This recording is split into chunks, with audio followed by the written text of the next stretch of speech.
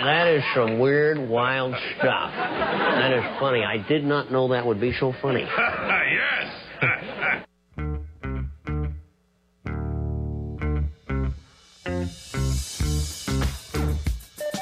TGIF, it's Mantz and Mitchell with Gary Mantz and Suzanne Mitchell. A double shot of good conversation with great guests to jumpstart your weekend. Mantz and Mitchell, you're on the air. Thank you, Eric Kramer. TGIF, everybody. I'm Gary Mantz. I'm Suzanne Mitchell. Together we are Mantz and Mitchell in your ears for the hour, and going back in our memories to the days when people used to say, I don't go to sleep until after Carson. I used to watch that, not religiously, but often enough.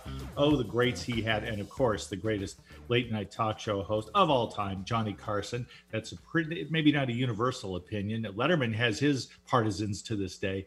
But for me, Johnny Carson defined the art of that particular form of broadcasting. Another guy who defines the art would be bad boy Benny Mathers at the board, production style. How you doing, senor? Wow, you put me in the collection with Johnny Carson. Wow, I'm really speechless. That's some honor for sure. I don't play. One of the memories I have of Johnny Carson is my parents would watch that after I went to bed because I was a tiny little tot. Mm-hmm. And all of a sudden I'd hear this laughing coming from their bedroom. It would wake me up and I'd crawl in bed and get between the two of them. Of course you would. Until I fell back asleep. Before we go to our honored guest of the hour, Garnet Schulhauser, always happy to have Garnet with us. I do want to say that this was in a Life magazine article. I mean, you talk about ouch. Johnny Carson used to play Vegas. Seemed to be, it was at least once a year. I mean, he was well known as a marquee player on the Vegas Strip. And during one of his late night shows, live shows, and it might have been Caesar's Palace, he was taking some questions from the crowd. And one guy stood up to complain, when are you going to stop keeping my wife from staying up too late? I want to be with her in bed, and instead she's watching you. And unruffled Johnny Carson said, that'll happen when you put on a better show than me. Touche, good sir, touche. Don't mess with the Carson, the great Carsoni. Unbelievable. Didn't expect to be talking so much about Johnny Carson. I hope he's out there in the ether having a good time and maybe listening in. Who knows? Garnet Schulhauser, he now becomes our focus. This gentleman is a retired lawyer who lives near Victoria on Canada's beautiful Vancouver Island with his wife, Kathy, and their little dog, too, Abby. After practicing corporate law for over 30 years in Calgary with two blue chip law firms, he retired in 2008, and his first book, Dancing on a Stamp, was published in 2012. Since the release of his first book, Garnet has been active with book signing tours and speaking engagements and has been interviewed on over 150 radio talk show broadcasts from studios as far-flung as the U.S., of course, Canada, of course, the United Kingdom, Ireland, and even Australia. So what is this? Visit number 8, Suzanne? Yes, it is. For the 8th time, we are pleased to say welcome Garnet Schulhauser to Mantz and Mitchell. Hi, everyone, and thank you for having me again. I wanted to ask you, Garnet, as by way of just easing into an interview, another hour with you, and this is Metaphysical Q&A. Anything goes, pretty much. Anything that the FCC will allow, right? But I wanted to ask you, Garnet, once again, give us a recap, but also in a way, an update is what we're looking for. You and Albert, these influences that come, as far as I'm concerned, from the greater forces of life, the life that we can't necessarily see, but we feel the effects, we feel the influence. How's it going with Albert? Have you heard from him lately? Can you update us all? Our listeners are eager to know what insights you have to share that you might not have had to share the last time you visited. Yeah, I still have contact with Albert. He's always there, sometimes more frequently than others. My last series of adventures with him are detailed in my upcoming book, Dancing with Angels in Heaven, which is actually available now on ebook, but it won't be available in the printed version until September. So it's in the process of being published. And so there's some very interesting things. With Albert, he takes me on these astral trips to different places to meet different people. And with him as my tour guide, there's never a dull moment. It's always very exciting. I am certainly prepared to believe that. And when we have, just so people get a fuller sense of the capacity that you have developed, Garnet, to be in touch with these greater forces of life, that's my phrase for it, are all of these contacts of yours, with you being the contactee, are they all sprung from the human plane of existence, or do they come from points unknown to most of us? Both. And most of my trips to the spirit side, Albert usually lines me up to interview somebody who lived on Earth for a period of time, usually famous people. So I get contact with those people, have conversations. He also takes me to other planets in the galaxy where I meet different ETs, different life forms, most of them very intelligent. Sometimes he takes me to other human civilizations on different planets that have a much different perspective. And in the last few trips, he's taken me to view Earth in a parallel universe, which has some very interesting twists to it, which in a lot of ways make it much better than our universe in this particular dimension. So it's all over the map. And he never tells me beforehand where I'm going or why. He just takes me and I just go with the flow. And then when I'm finished with the trip, he says, "Okay, start writing your next manuscript." And I always listen to him. One of the things that Gary and I were talking about this morning in preparation for the interview, Garnet, it was the role of the emotions. When you are on an astral trip with Albert and you are meeting or being with people who may not have had a human experience, do you still find that emotions play a role in life on other planets? Not to the extent that they do on Earth. In fact, a lot of the ETs, intelligent species on other planets, they look at humanity on Earth and they sort of shake their heads saying, how come these guys let their negative emotions run rampant? You know, the fear, anger, hate, greed, and so on, that causes so many problems on our planet. For a lot of those races, that doesn't happen. They don't have those kinds of emotions. And on the spirit side, there's nothing but unconditional love. There are no emotions other than love, which is really quite amazing. I remember an interview that Gary and I did some years ago with a gentleman regarding his UFO research. And he was saying that it seemed to him from the various abduction experiences that the aliens were very interested in human emotions. And so that always drew the question in my mind as to why they would be interested in emotions and did they have any. So you kind of answered that in a way. They may not have a lot of negative emotions. And I just find that emotional volatility kind of interesting, because we think we are advancing. You know, we think, you know, humanity is evolving. We've been around for thousands of years. And yet I wonder about the emotional component, which keeps us in the fight mode. Yeah, and that is a quirk for our civilization, as I mentioned, because so many of the really intelligent races in the galaxy don't have those negative, toxic emotions. And so their emotions are all positive. They don't quite understand why we have negative emotions and why it affects our lives so much. So that's why the ETs are interested in our emotions, because basically they're trying to figure out how to help us curtail these negative emotions so we can have a happier life on our planet. So that's why they're studying us. It's like, where did these guys go off track? How come they're doing this? They're fairly intelligent, but they still have all these negative emotions. And so it's a bit of a curiosity item for them. And it's a way for them to try to figure us out so they could try to help us in very subtle ways. Well, that would scare a lot of people. In today's world, Garnet, we want to learn more about you so that we can help you. Yeah. I know if it coming from some people that's dangerous, but from the ETs, they have genuine interest in helping us in any way they can, other than just sort of they can't sort of overtly change everything. They can't get rid of all of our weapons. They can't, totally change our society, because they're under the what they called in Star Trek the Prime Directive. They cannot overtly interfere with an inferior race, and so they can't just fix everything for us. They can't give us a silver bullet on a platter, and so they have to do it in a subtle ways, and that's what they're trying to do, and they're trying to understand us better And in fact, a lot of the ETs actually live among us. They're disguised as humans. You can't tell them apart from you or I. And they're here to live among us to get a better sort of firsthand, hands-on experience of, what drives humans. Where do they get these emotions from? And how can we help them curtail them? When you mentioned Earth in a parallel universe, there's two things that come up for me about that. One is, again, since I have not finished with this idea of emotions, are there emotions in that parallel universe?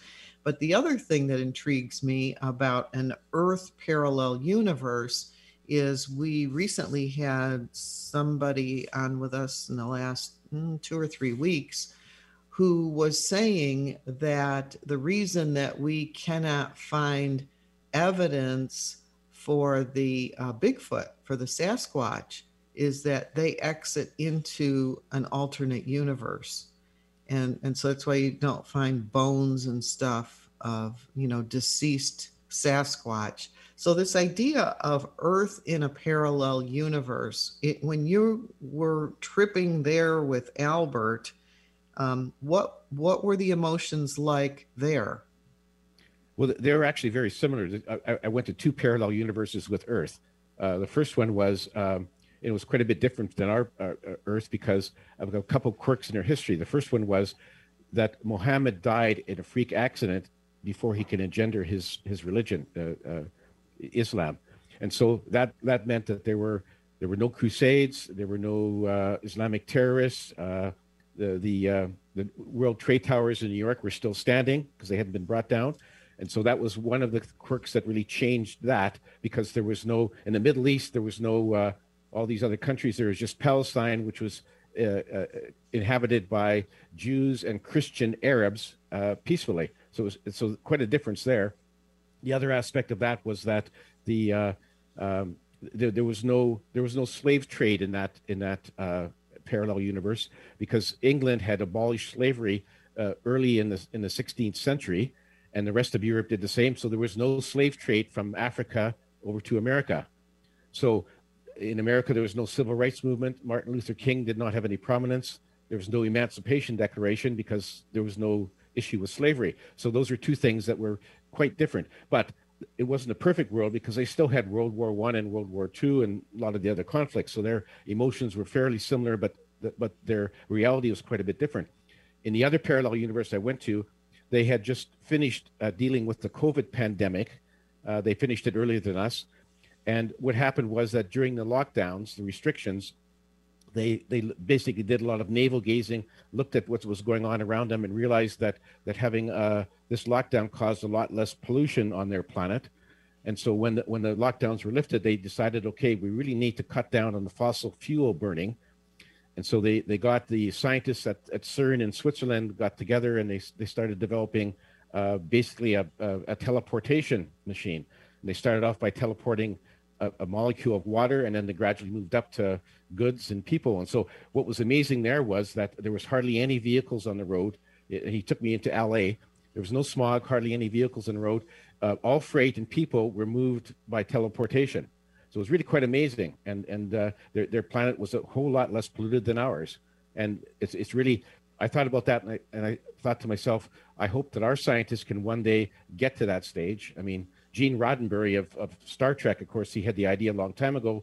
We're not there yet, but it was really quite amazing. In this one, they had the teleportation machines, so they had basically very little fossil fuels being burnt and a lot cleaner planet. And in terms of emotion, I did not get to really speak to anyone there. I don't know how their emotions were, okay. But they certainly had quite a different world in the sense of the less pollution. From your experience, are there really an infinite number of universes? I don't know. Every time I ask Albert about that, he says there's lots too many to count, but he doesn't say it's infinite. So I don't know. Okay. But there's a lot. And what happens is that how these arise is that when the first universe was created in the Big Bang, it was programmed by the creator to basically split into two at random times.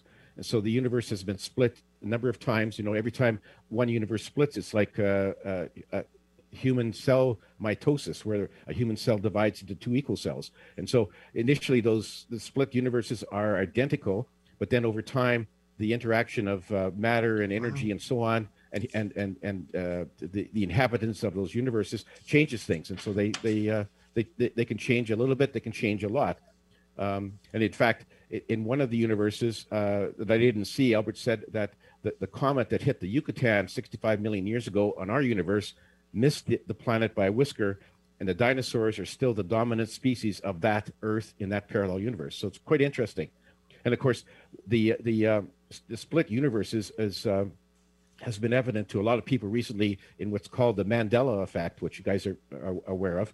And that phrase was coined by a paranormal researcher at a conference in South Africa, I think in the mid-90s.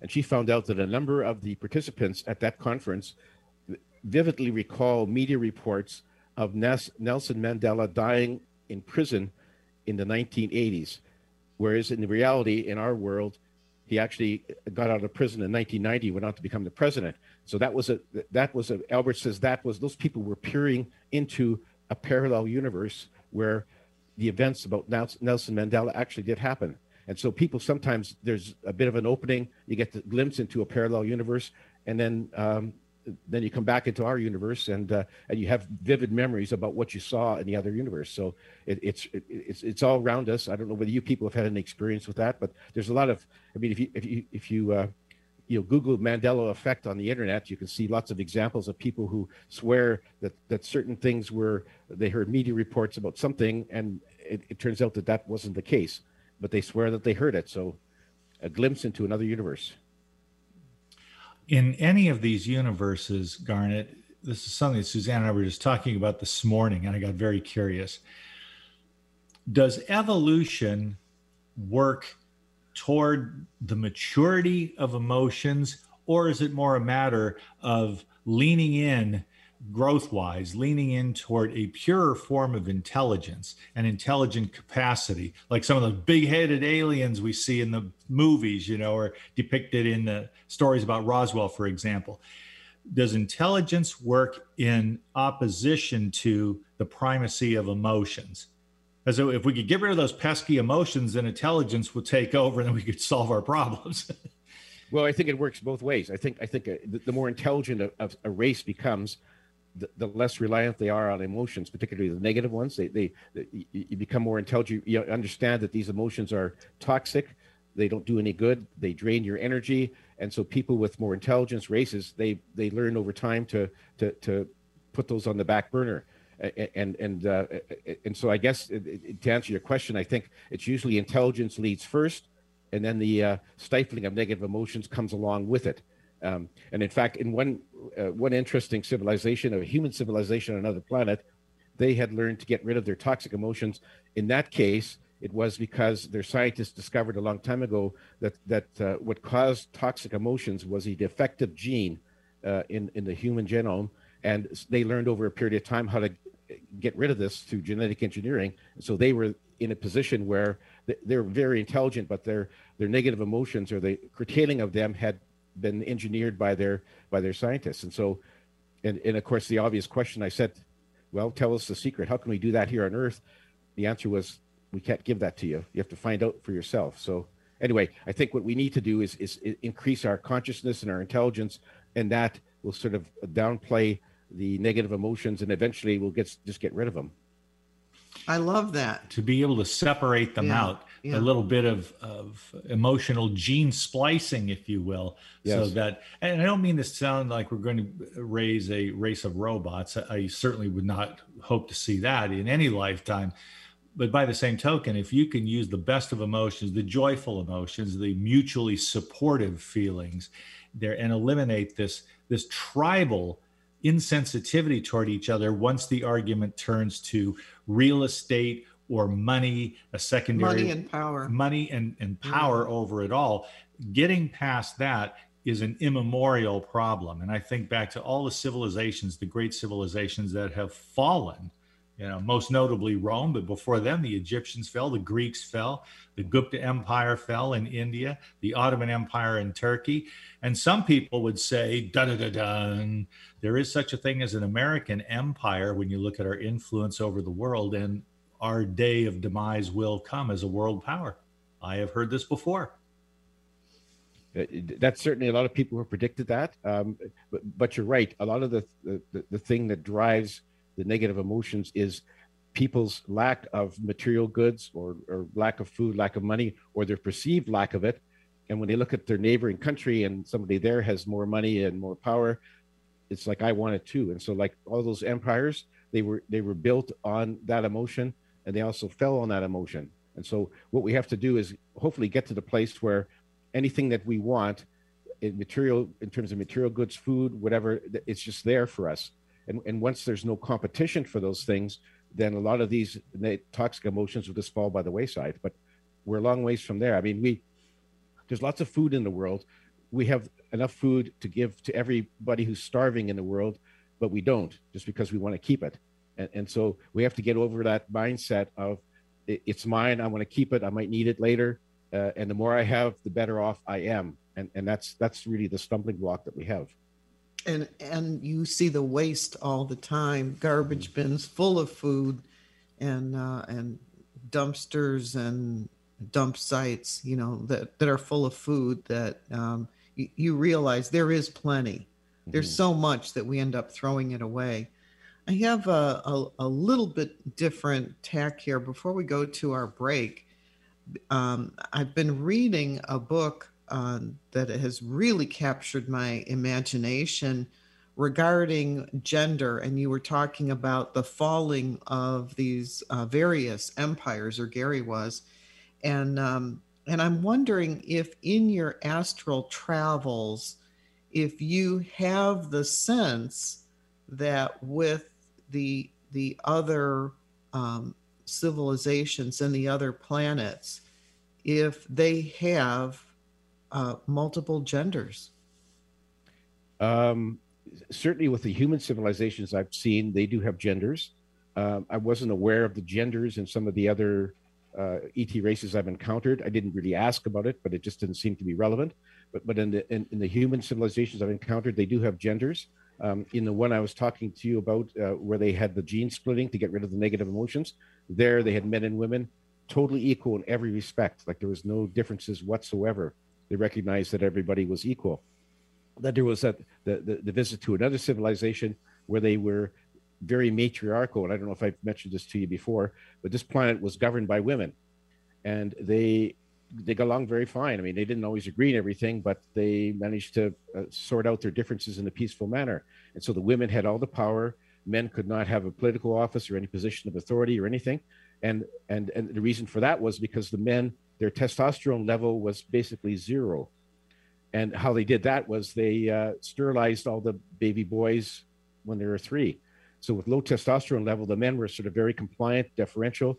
They didn't really care that the women were running the planet. They were free to pursue recreational activities and cultural activities, whatever they wanted to do. And they were not upset. Didn't miss their sex drive because they never remembered having it.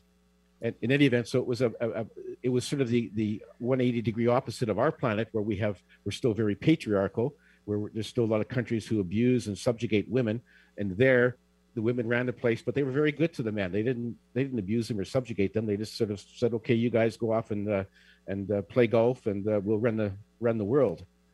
So, and on this planet, Garnet, is there an abundance of leather? Gary Mantz. He's the guy bringing up a letter from Penthouse. I wrote it. I didn't notice, Gary. But one of the things, just to end this point on a bit of humor, was when I left that planet with Albert, and I said to Albert, has this planet ever visited planet Earth? And he said, no, they did not yet have the capability to travel between the stars. They were very advanced, but they hadn't figured out interstellar travel yet. I said, Albert, oh, thank God. I was afraid I'd have to rush back to Earth and warn the men so that we didn't end up all singing like the Vienna Boys Choir. Yeah, no kidding. That's right. This planet should be named Bonobo. Many years ago, I saw a special on National Geographic. I have not been able to find it since, and I wish I could. In fact, I think I recorded it on a VHS tape that I gave to somebody and never got it back again. And it was a current civilization on an island where women are in charge. And it was a complete role reversal. The women were on the council. They were the head of I want to say it was an island nation. They were very much isolated. And the men had to dress themselves up and put on makeup to attract a mate. And when the men got too old, the women rejected them. And then they went and lived alone somewhere. My jaw was dropping, and it was a current civilization here on planet Earth that had been filmed, and it's like I couldn't believe what I was watching. But I have become more curious about it from the book I'm reading now, where there was equality thousands of years ago. And then they are theorizing and looking at as much history as is available, which is very little, to determine when the shift occurred into a patriarchal society. And I've been pretty excited reading this book. So it's just kind of up for me to be thinking about that. And I can imagine in a split universe where, we went one way and another universe went another way. That's easy to imagine.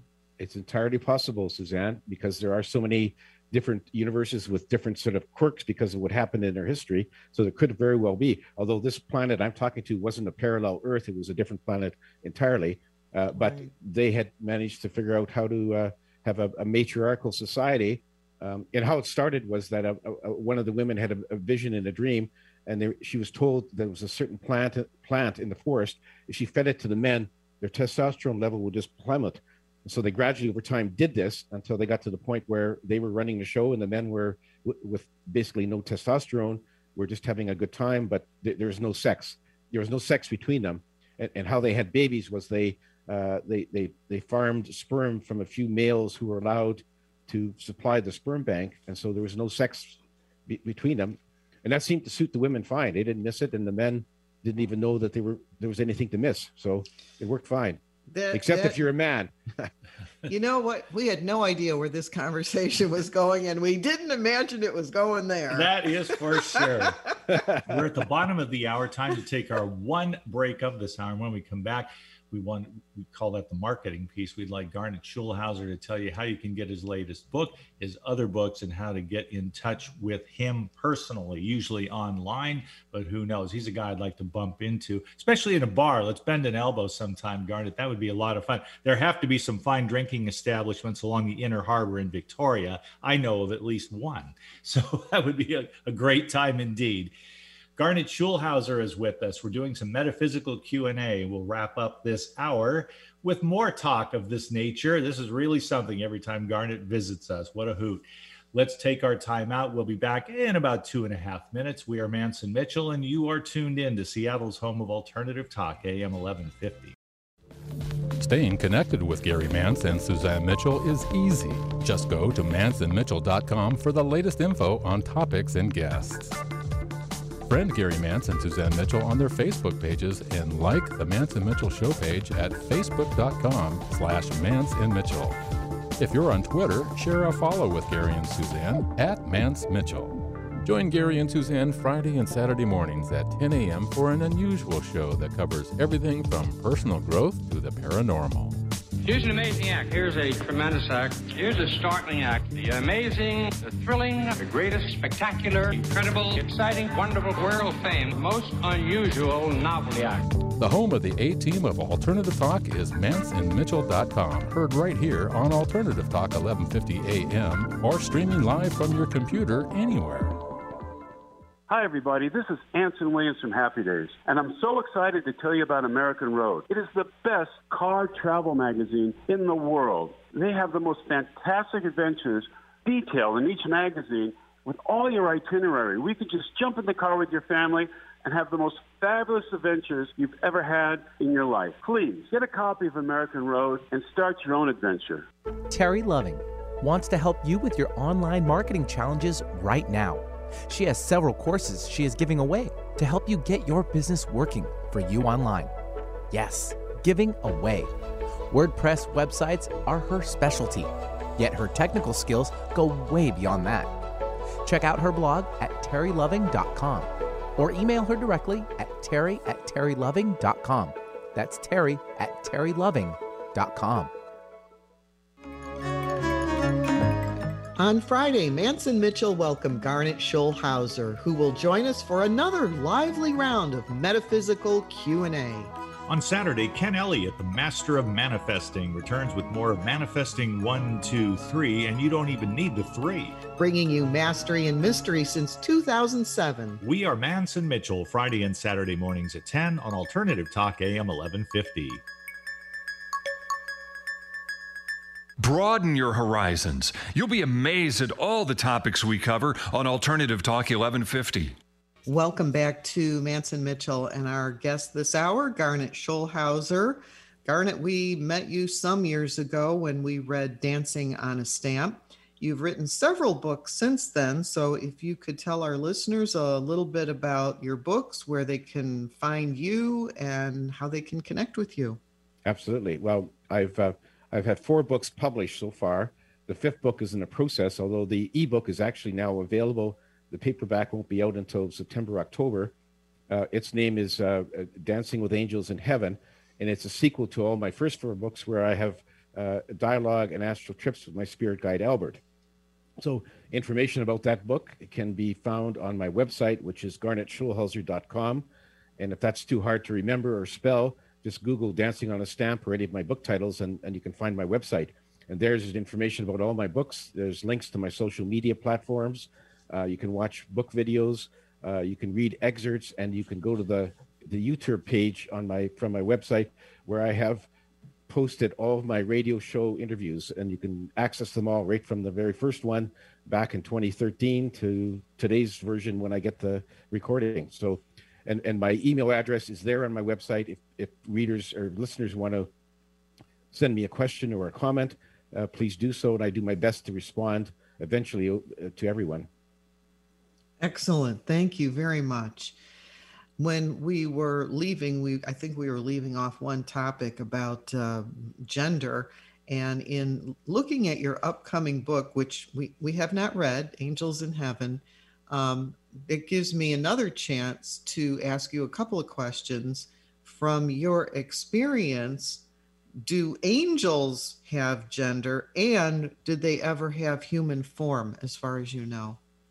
Angels don't have genders, and in fact, souls in the spirit side don't have a gender either, although sometimes they will choose to appear in a gender from a life on earth, say that they enjoy it, so they can appear in any form they want. So sometimes they'll show up as men or ladies or in replicas of their last life on earth, but they don't really have a gender. Angels don't have a gender, and angels generally do not incarnate.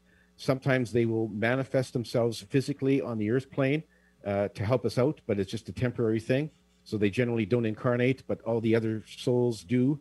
And the angels are there basically to help the souls through their incarnations whenever possible. And that's why we all have guardian angels. So if you, excuse me, if you get into a bind where it wasn't intended, it could be endangering your life, your guardian angel will be there to pull you out of the mess. Remind me, was Albert an angel, or did Albert have a human life? Albert's not an angel. He's a soul just like us. He's had a number of lives on Earth, and in fact, he and I have had several lives before my current life. And so he's gone through the incarnation cycle. This time he's staying on the spirit side to be my spirit guide, but who knows what will happen in the future. But yeah, he's a regular run-of-the-mill soul just like the rest of us. All right. Garnet, let me ask you the question that has been lurking for the entire time I have known you. So I'm just going to come out and ask you. Answer as thou wilt. Do you have a number of friends? I'm sure it would be a small, finite number, but do you have those perhaps that you worked with in legal profession, people who were your clients? people who know of your work today and have known you personally for a long time. Do a select number of them say, man, I really love you, Garnet. You know, I'm just so sorry that you went around the bend. What happened to you? Albert, an old dude on a park bench in a store, and now you're talking to angels and famous people on the other side. What happened to you? Oh, I know for sure that they are thinking that, because a lot of my former law partners, I was going to say several of them, just don't quit talking to me. Like I after my book was out, I send them an email, whatever, get no reply. They're basically shunning me. They don't say to my face, Garnet, we think you're crazy, but I know they're thinking that. And that was one of the things that I realized would happen, is that a lot of them would think, oh yeah, Garnet's gone senile. But that was just, I was prepared to go ahead and do that, because I thought, the point came where I had written my first manuscript. It was like, should I throw it in the drawer and lock it up forever, or should I get it published? Knowing that if I got it published, I'd lose a lot of my friends and former colleagues. And I just said at the end, well, I had to do it. I mean, it had to be done. If I lost them, so what? And I have lost a lot of them, but I've gained many new friends who are spiritually enlightened. And so overall, it's been a very positive. And to the people who think I'm crazy, all I can say to them is that at the end of the day, when their physical body dies and my body dies, we'll both go to the spirit side, and then we'll know who was crazy and who was not. That's right. That. And here, the way I explain that too, to just extend that, let's say that you, and I believe that there is an afterlife in some form or fashion. However unable I am to articulate it, I believe it exists. I can't prove it. It's what I believe. But you know what I figure, Garnet? If it turns out that you and I were nuts, and that there is no afterlife, that we are these biological machines with consciousness which dies when the body dies, if it's nothing more than that, I can live with it. Because I can't be proven wrong, I won't know I'm dead. So if that's the way it actually is, and I truly do not believe it works that way, but if it does, that's the worst I can say about it. And I'm okay with that, because I won't know I'm dead, and my regrets in life will die with me. But what if there's more? Something tells me we don't get off that easy, that the law of karma has implications that ripple out through various lifetimes, and that we get to deal with what we have created, good, bad, or indifferent. Yeah, absolutely. And there's no doubt. I mean, there was a period of time in my life, Gary, where I was sort of in the same position. Like, I had rejected the Catholic paradigm of, heaven, hell, and that sort of thing. And I didn't know what happened to me when I died. And then Albert came along, and he reassured me totally, without any doubt at all, that we do exist after, in the afterlife. Took me to the spirit side. There I actually saw my very first trip. I ran into my mother and father and brother who had passed away before, various aunts and uncles. They were all there, had a nice conversation with them, received warm hugs. And that really brought it home to me that we do exist, that we are eternal souls. And then when our physical bodies die, we go back to the spirit side where we came from. And there we have to deal with some things. We're not judged by anyone except ourselves, because when we finish our lives, we have a life review where we go over everything we did in the past life, and we see the good things we did, the bad things we did, and it's all part of trying to get ourselves ready for the next incarnation, should we choose to do that. But we're not bound to come back to Earth. For most of us, it's a moral imperative. It's sort of like, I screwed up in that last life. I hurt a bunch of people. I realize now how bad it was, and I want to go back again and try to do better. So it's really sort of a moral thing. Like it's like somebody who's training to run the marathon and stops after 20 miles because they can't finish. They will say to themselves, well, I'm going to go back and do it again until I finish the marathon. And it's not because anybody's holding a gun to their head, but because they feel a moral imperative. So that's how we feel when we get back there. It's sort of like, okay, I should go back, and I hurt a lot of people in my last life or several lives, and I want to try to be a better person, so I'm going back. I love the idea that we can have some choice in the matter. I have a feeling that there are influences over there. Like, if you want to work on this, for example, and this is one of my little pet theories, that people who are great in the arts, because we can hear, we can see, and so we marvel at their genius. If you're a Johann Sebastian Bach or a Mozart, if you are Prince, for example, the Beatles, John Lennon's over there, he gets heard from a lot, supposedly. When these people reach a certain station, that they can affect the world through their product, their music, their acting ability, whatever it happens to be, their great literature perhaps. There's something about them that seeks to ever refine their art or their craft. It's not something that you simply set down. And so I'm inclined to believe that the reason why you have a Mozart or a Prince or a John Lennon or an Elvis Presley is because there was something in their souls that compelled them to get back into life, get back into creating, and leave this wonderful record of their creativity for the entire world to enjoy. Yeah, absolutely, Gary. You're right. And that compels a lot of people, excuse me, to actually come back, to try to improve their art, to try to make human life on our planet better. And a lot of those souls, they're sort of very advanced souls, and they come to planet Earth not so much to learn and face challenges for themselves, but to help other people, help humanity. So there's a lot of those people. And you're right, with the musical prodigies. I mean, like Mozart, I think, was he composing his first music at the age of 5, I think it was? Yes. Which is incredible, because at the age of 5, I was playing with toys.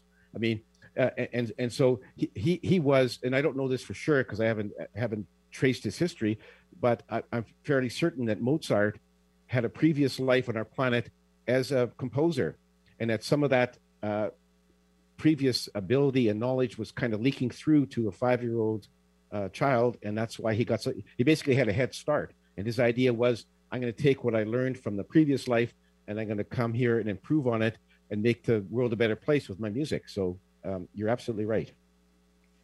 It just makes sense to me. And, that's a lot of taking the metaphysical view of life, Garnet, that we seek to make sense without making too many assumptions. At least I try not to. Am I guilty of it now and then? Sure.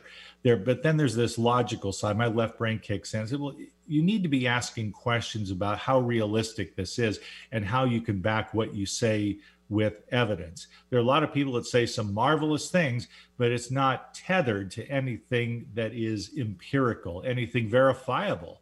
And as a result, I tend to take a dimmer view of those sorts of comments or predictions or readings of any kind if they aren't tied to a verifiable reality. Yeah, and a lot of the things that, of course, most of the stuff that I have in my books isn't verifiable empirically.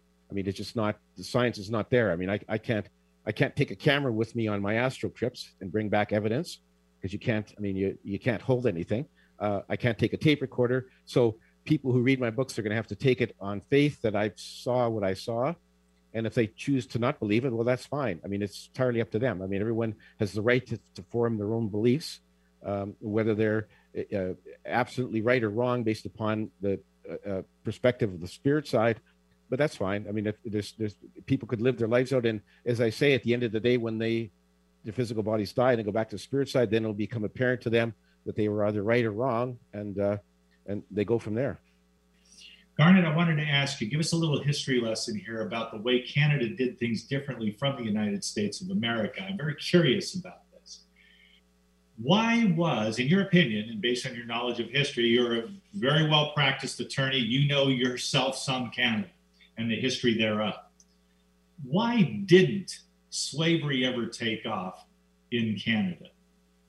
I'm not really sure. I think probably the main reason was that we didn't have the cotton fields and sugarcane fields that existed in the southern U.S. So I think that's probably the only reason I can think of, because certainly the slave trade was going on in great numbers in the U.S. Just didn't hit Canada. And there shouldn't be any difference, because Canada was basically a British colony with some influence of the French in its history. So that wasn't different. So I don't really know. I can only think that was the case. And I don't think that there was anything in Canada that said, well, we are against the slave trade. I think they kind of just went along with whatever England did until we became a country. And I think that most of the people initially emigrated from Britain, just like they did in the U.S., with some influence from France, of course. But France was engaged in the slave trade, as was England, until it was abolished. So I don't really know, Gary. That's a mystery. circumstances. It's circumstances. Right. It's also the geography and the yield of the land. But I also hope that there is some moral imperative involved there. There ought to be a prime directive, and yes, I think the world would agree to it now. Though slavery in various forms does persist. I mean, it seems to me if we're going to get anywhere as a species, humans need to realize that it's just wrong to own another. If by owning we're talking about not some kinky relationship where you decide you're going to do things a certain way, but own somebody against their will and utilize them as so much chattel. Yeah, I mean, it's just morally wrong. It's totally wrong to allow slavery of any kind anywhere. There's still some of it going on, of course, but the big one, of course, was the African Americans and in the U.S. One of the interesting things that I do remember, though, is that for a lot of people have said, why are there so few African Americans in Canada? And I read somewhere that after the emancipation, when a lot of the African Americans were moving out of the South into the North, a lot of them apparently tried to cross into Canada, and Canada just said, no, we're not letting you in. So that was a bit of a downside to our history. They just said, no, we don't want you in here. And so that's why there's so few here in Canada today, because otherwise a lot of them would have emigrated, across the border to Toronto, Montreal, Vancouver, and so on.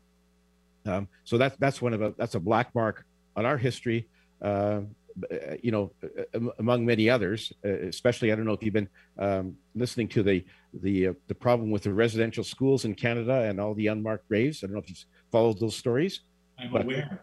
Yeah, but and that's another black mark. I mean, the government of the day thought scooping up these Indigenous children, putting them into a residential school would be a great way to educate them and make them more, in their words, civilized. And I think a lot of these schools were quite harsh, quite brutal. And every day there's like a new finding of unmarked graves of these kids near these schools where they just died, and no one ever followed up with them and don't know who they are. And of course, if their parents inquired as to where their children were, they were told, "Oh, they ran away. We don't know where they are." So that's a big black on Canada's black mark on Canada's history. But the other part was them keeping the African Americans out of our country, and that was just a direct governmental order, which was really unfortunate.